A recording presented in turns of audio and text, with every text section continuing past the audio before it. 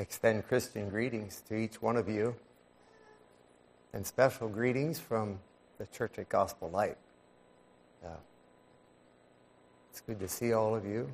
Most of you, I think, are very familiar faces to me, and I think I'm fairly familiar to you all, too.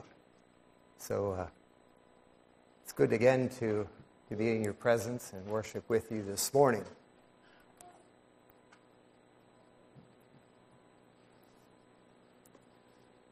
Darrell, when you were talking about peace,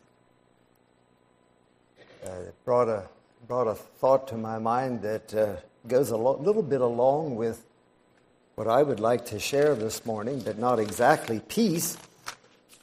I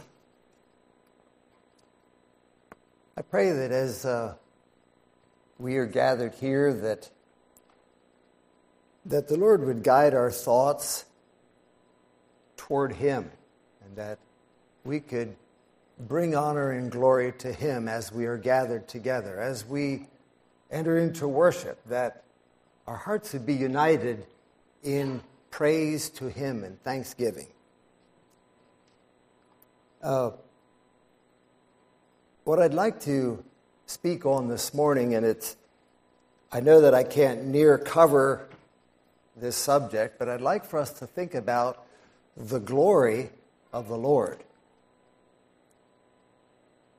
And I would like for us to think about, I would like to look at the glory of the Lord as it, not only as it relates to in the Scriptures where we have seen the glory of the Lord come down, or on a group of people, or where we've seen the glory of the Lord present in an individual's life, but I'd like for us to also think about it as the glory of the Lord as it is manifested in your life.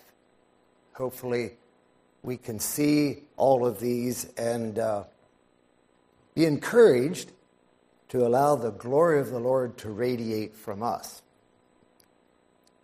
I'd read several verses here out of Isaiah 43. You can just listen to these as they are read. Fear not, for I am with thee. I will bring thy seed from the east and gather thee from the west. I will say to the north, give up, and to the south, keep not back. Bring my sons from far, and my daughters from the ends of the earth, even every one that is called by my name. For I have created them. This is the phrase that I'd like for us to think about. For I have created them for my glory. I have formed him. Yea, I have made him. So think with me about there be a gathering of people from the west, from the east, from the north, from the south. And they're all called together because of the name of Jesus. And they are gathered together confessing and proclaiming the name of Jesus. And even everyone that is called by thy name, from all parts of the world, from all parts of creation. And he says, for I have created him, I have created that group of people for my glory. Sometimes as I look at my own frailty and realize my failings from time to time, and then I think about, and God created me for his glory. And I find that so often I fall short of that glory, of portraying the glory of the Lord to those around me, or to be able to show forth his glory to those we meet, to those I gather to worship with, to those in my very own home. That glory would radiate from me in such a way that would bring, may I say, Brother Darrell, peace. It would just be a sense of peace ruling and reigning in our lives, in our homes, in our church. So I would like for us to think about that glory and how the Lord desires for that to be manifested amongst you and me, in your life, in my life, day after day. I believe these verses that I just read convey where God's glory is and why He created it, created us. God's glory is in His people, in the people who would name the name of Christ, the people who would follow after Him in truth and obedience, and who would walk in holiness with Him.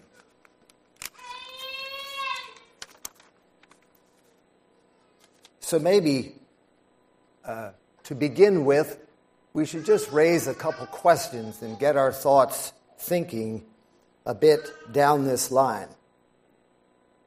Why are we here in this setting right now, today? What's the purpose? Why am I here? What would be the purpose for such a gathering? Well, that's probably, I would like for us to think about that. Why am I personally here? What is the purpose for us being here? But the purpose would be that the Lord would be glorified as He looks at His church and as He sees us gathering together, singing hymns, listening to the word being preached, that our hearts would be stirred and we would offer praise to the Lord for what He has done for us. He has given us life. He has given us peace, the presence of God to be with us. And it's for the purpose of bringing glory to God. What a testimony. If we look into a home and we see a home where a father and mother are walking with God, and they're able to articulate to their children what it means to walk with God. And the peace that rules in such a home, we see it. You can look and you think about certain homes, or you think about a home, you say, yes, the peace of God rests there. There's something beautiful about that. And it doesn't exalt the parents. It doesn't exalt the children for being in submission to their parents. But it exalts God. God's ways work, and His glory is manifested through such a home. His glory is also manifested in the same way as He looks into a body of believers that is gathered, and as they experience the fullness of God in their lives, as they're looking to God and walking with Him in holiness, it's a testimony to the world around us. By this, what? Shall all men know that ye are my disciples, if you have love one for another. So this is evidenced in the body of believers. The believers there walk with God. They're faithful to Him. They're walking in holiness. And that doesn't exalt the preacher. It doesn't exalt the fathers in the home, but it exalts and gives glory to the Lord for what He has done in the hearts of this body of believers. And that is also true when we think in the life of a people, a nation. If a nation would follow and walk in the ways of God, God would be honored. And we see our hearts are grieved at times as we see how nations, or maybe even our own nation, is turning from God, is not bringing glory to Him, but rather they're maybe bringing glory to their own selves and their own desires. And it seems so backward because it's taking away from God what He desires to have being manifested in a people. So, maybe this is an obvious and a given, but what is the glory of the Lord? Think about it. What is the glory of the Lord? You know, we talked about that we are created for God's glory, but what is that glory? How does it show itself? What is evidenced in the life of a believer? What is evidenced in the life of the church that all of a sudden, or as you would observe, you'd say, the glory of the Lord is there. Or the glory of the Lord rests in that individual. And I believe that that glory is just simply the manifestation of God's presence in our lives. And that will show itself in peace, Brother Darrell, as you spoke. It'll manifest itself in joy for what God has done for us and our lives, looking beyond the temporal. If we look at the temporal, we don't find a lot of joy. But if we look to the heavenly, the spiritual things, we have a lot to be thankful for. We have a lot to be thankful for. It evidences itself in love one for another. And that might be maybe just in a general sense, the fruit of the Spirit being evidenced in our lives. So what is that glory of the Lord? Is that peace and joy and love flowing out of me? Is it evidenced? I ask myself this question as I ponder it, and as I ponder this message, I say, I need this.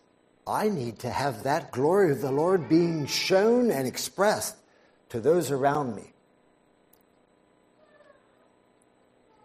And I think sometimes, how I grieve the Spirit of God when that glory isn't going out.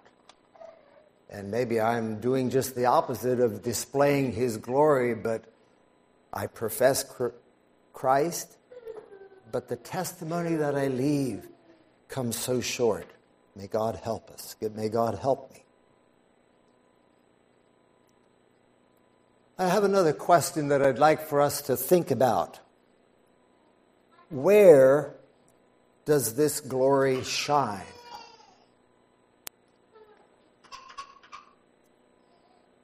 Where does this glory shine? The glory of the Lord shines into hearts. It shines into individuals. It shines into a people. And it shines into you and me.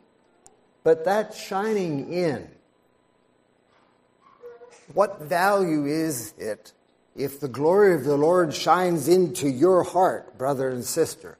And the glory of the Lord is evident, and it's there, and it's shining in and beaming into you. That's wonderful. That's a beautiful idea. I like that. But what's the purpose of that? Something else has to happen. I was thinking about, and I didn't do it, I hope maybe you can just think with me. But if I was holding here in my hand a mirror,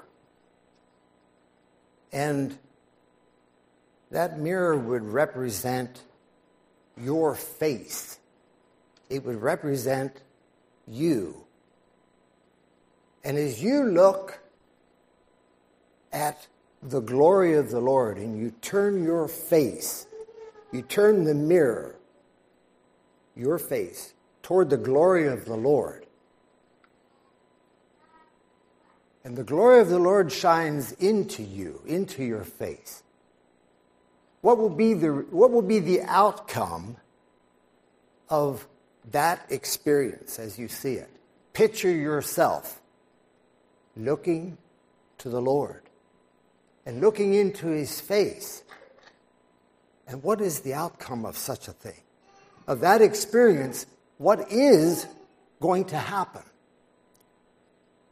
And we can try to, as hard as we will, muster up the response that is going to come out of gazing and looking on Christ. But there's something relaxing about we don't have to muster anything up. All we need to do is look and see the glory of the Lord and let it shine in our hearts, and the rest will take care of itself. You follow me? You see what I'm saying? And so I would like for our hearts to be stirred in that avenue this morning. And I probably already expressed it, but I would like for the burden of the message is that we would understand in a more complete way the glory of the Lord, and that it would affect my entire being. And it wouldn't just be something that is nice to think about and talk about, glory of the Lord shining in me, but that it would affect the outcome of that glory shining in.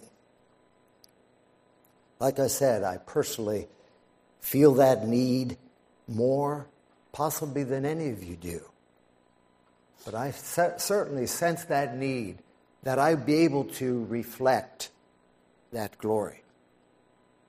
And I believe as we think about that mirror concept and looking into the face of the Lord, that we don't just, the mirror doesn't absorb the glory.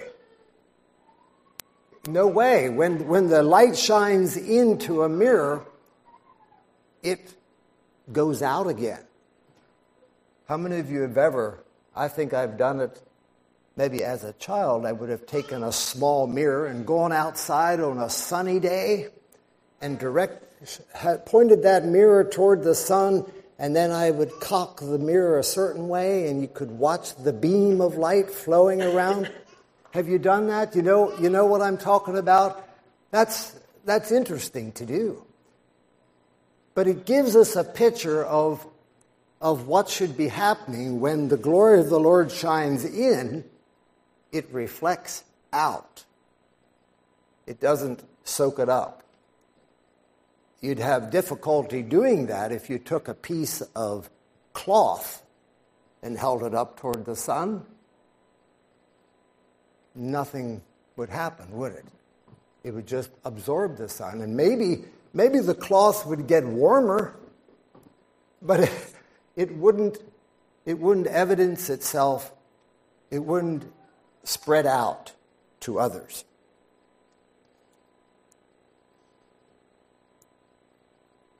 Another burden is that others would see in our life and action that we have experienced a greater measure of the glory of the Lord.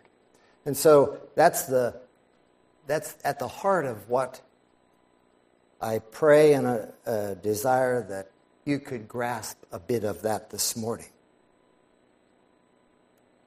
Psalms 8, verse 1, O Lord, our Lord, how excellent is thy name in all the earth, who has set thy glories above the heavens.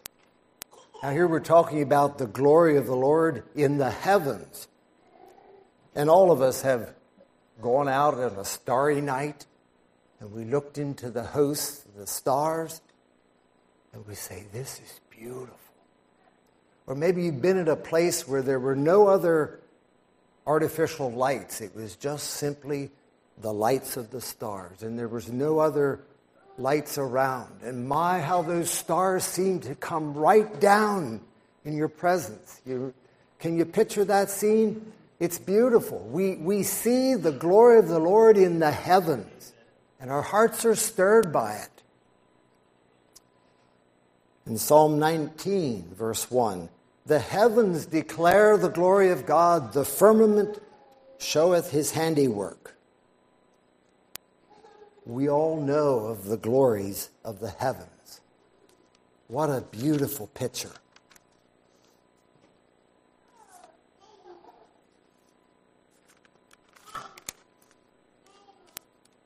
But we also know that the glory of God and the glory of the heavens don't just stay there. There's another glory.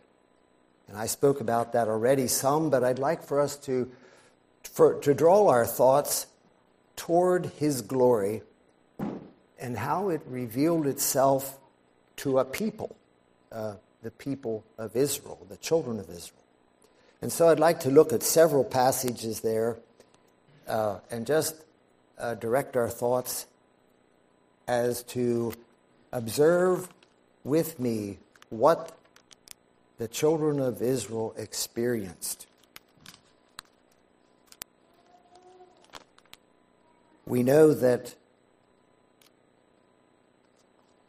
the children of Israel experienced God's presence in a special way as they were there in Egypt and they were under the hard hand of Pharaoh, and the Lord brought them, sent plagues to bring Pharaoh to a place that he would let the people go.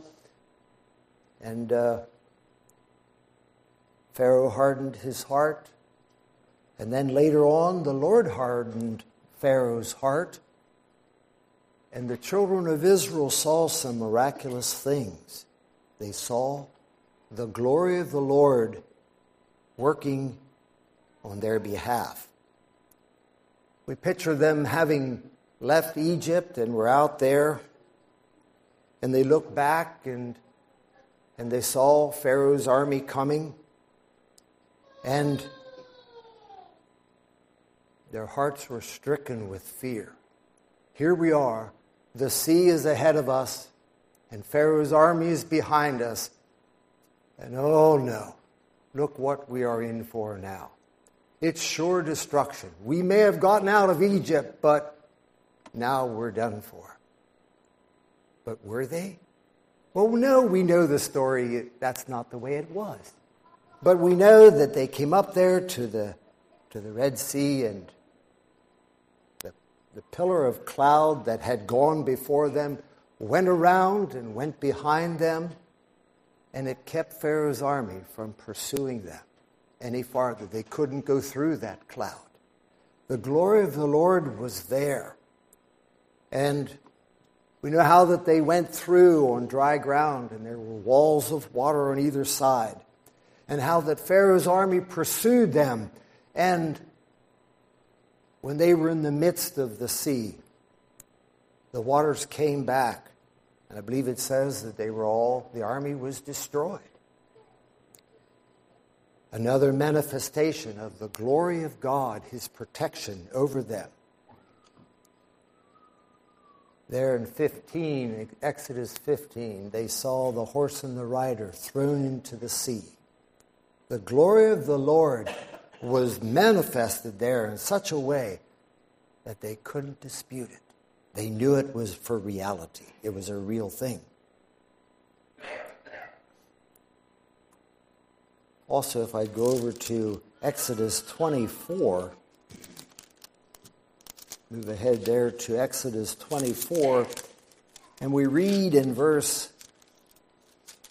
16 through 18. I'll just read those verses. And the glory of the Lord abode upon Mount Sinai, and the cloud covered it 6 days. And the seventh day he called unto Moses out of the midst of the cloud. And the sight of the glory of the Lord was like devouring fire on the top of the mount, and in the eyes of the children of Israel. And Moses went into the midst of the cloud, and gat him up into the mount. And Moses was in the mount 40 days and 40 nights. There the glory of the Lord, as they looked in Mount Sinai, and the glory of the Lord was there, and it manifested itself as devouring fire. I would imagine that was quite a scene to behold. The glory of the Lord as it came down. And then for Moses to enter into that cloud. Then if we go over to Exodus 33 and verse 18, I'll read a few verses there. Verse 18, and he said, this is Moses now speaking with the Lord. He said, I beseech thee, show me thy glory. And he said, I will make all my goodness pass before thee, and I will proclaim the name of the Lord before thee. And I will be gracious to whom I will be gracious, and will show mercy on whom I will show mercy. And he said, thou canst not see my face, for there shall no man see me and live. And the Lord said, behold, there is a place by me, and thou shalt stand upon a rock.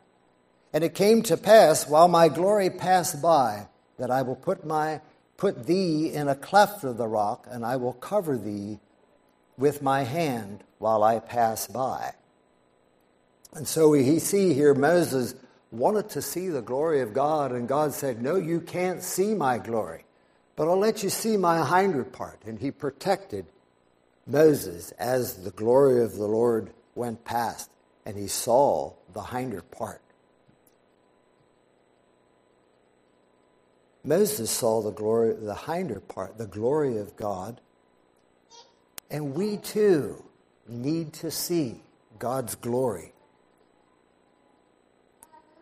If we read on in the next chapter in Exodus 34, over to verse 29, I'll read several verses there.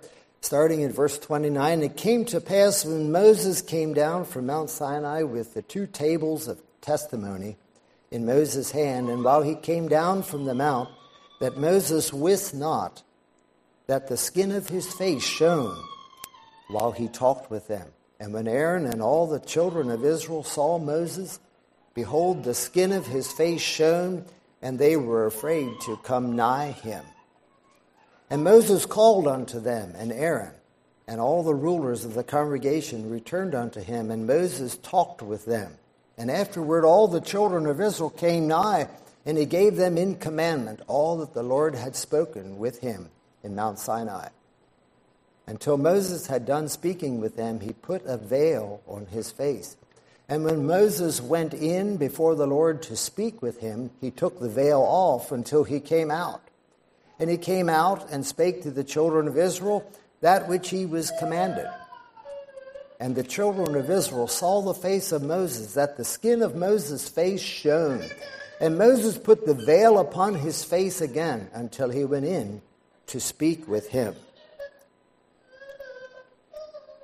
I like that picture, and I wondered what effect or how we as individuals in this day and age, how do we come into the presence of the Lord? And as we come into the presence of the Lord and he speaks to us and he reveals to us truth and we see his glory,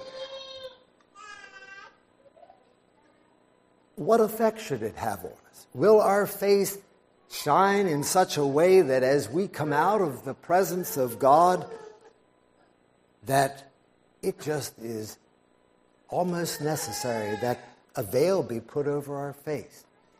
But I believe today, as we fellowship and as we meet with God and his presence is there among us, I don't think we need to come out of such an encounter and veil our face, but I believe that God intended that whatever glory that we saw as we fellowshiped with him and as we sought God, that glory would just show forth on our face. Recently, I encountered and met a man that, I don't know if you have experienced this or not, but in my case, I experienced meeting a man who, to me, I was inspired.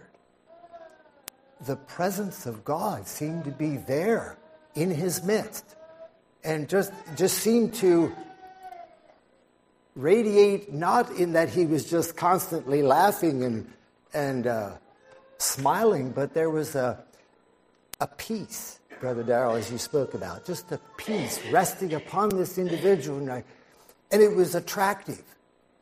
And I believe I still someday want to talk with that man and say, tell me about your devotional life. I'd like to know what's happening.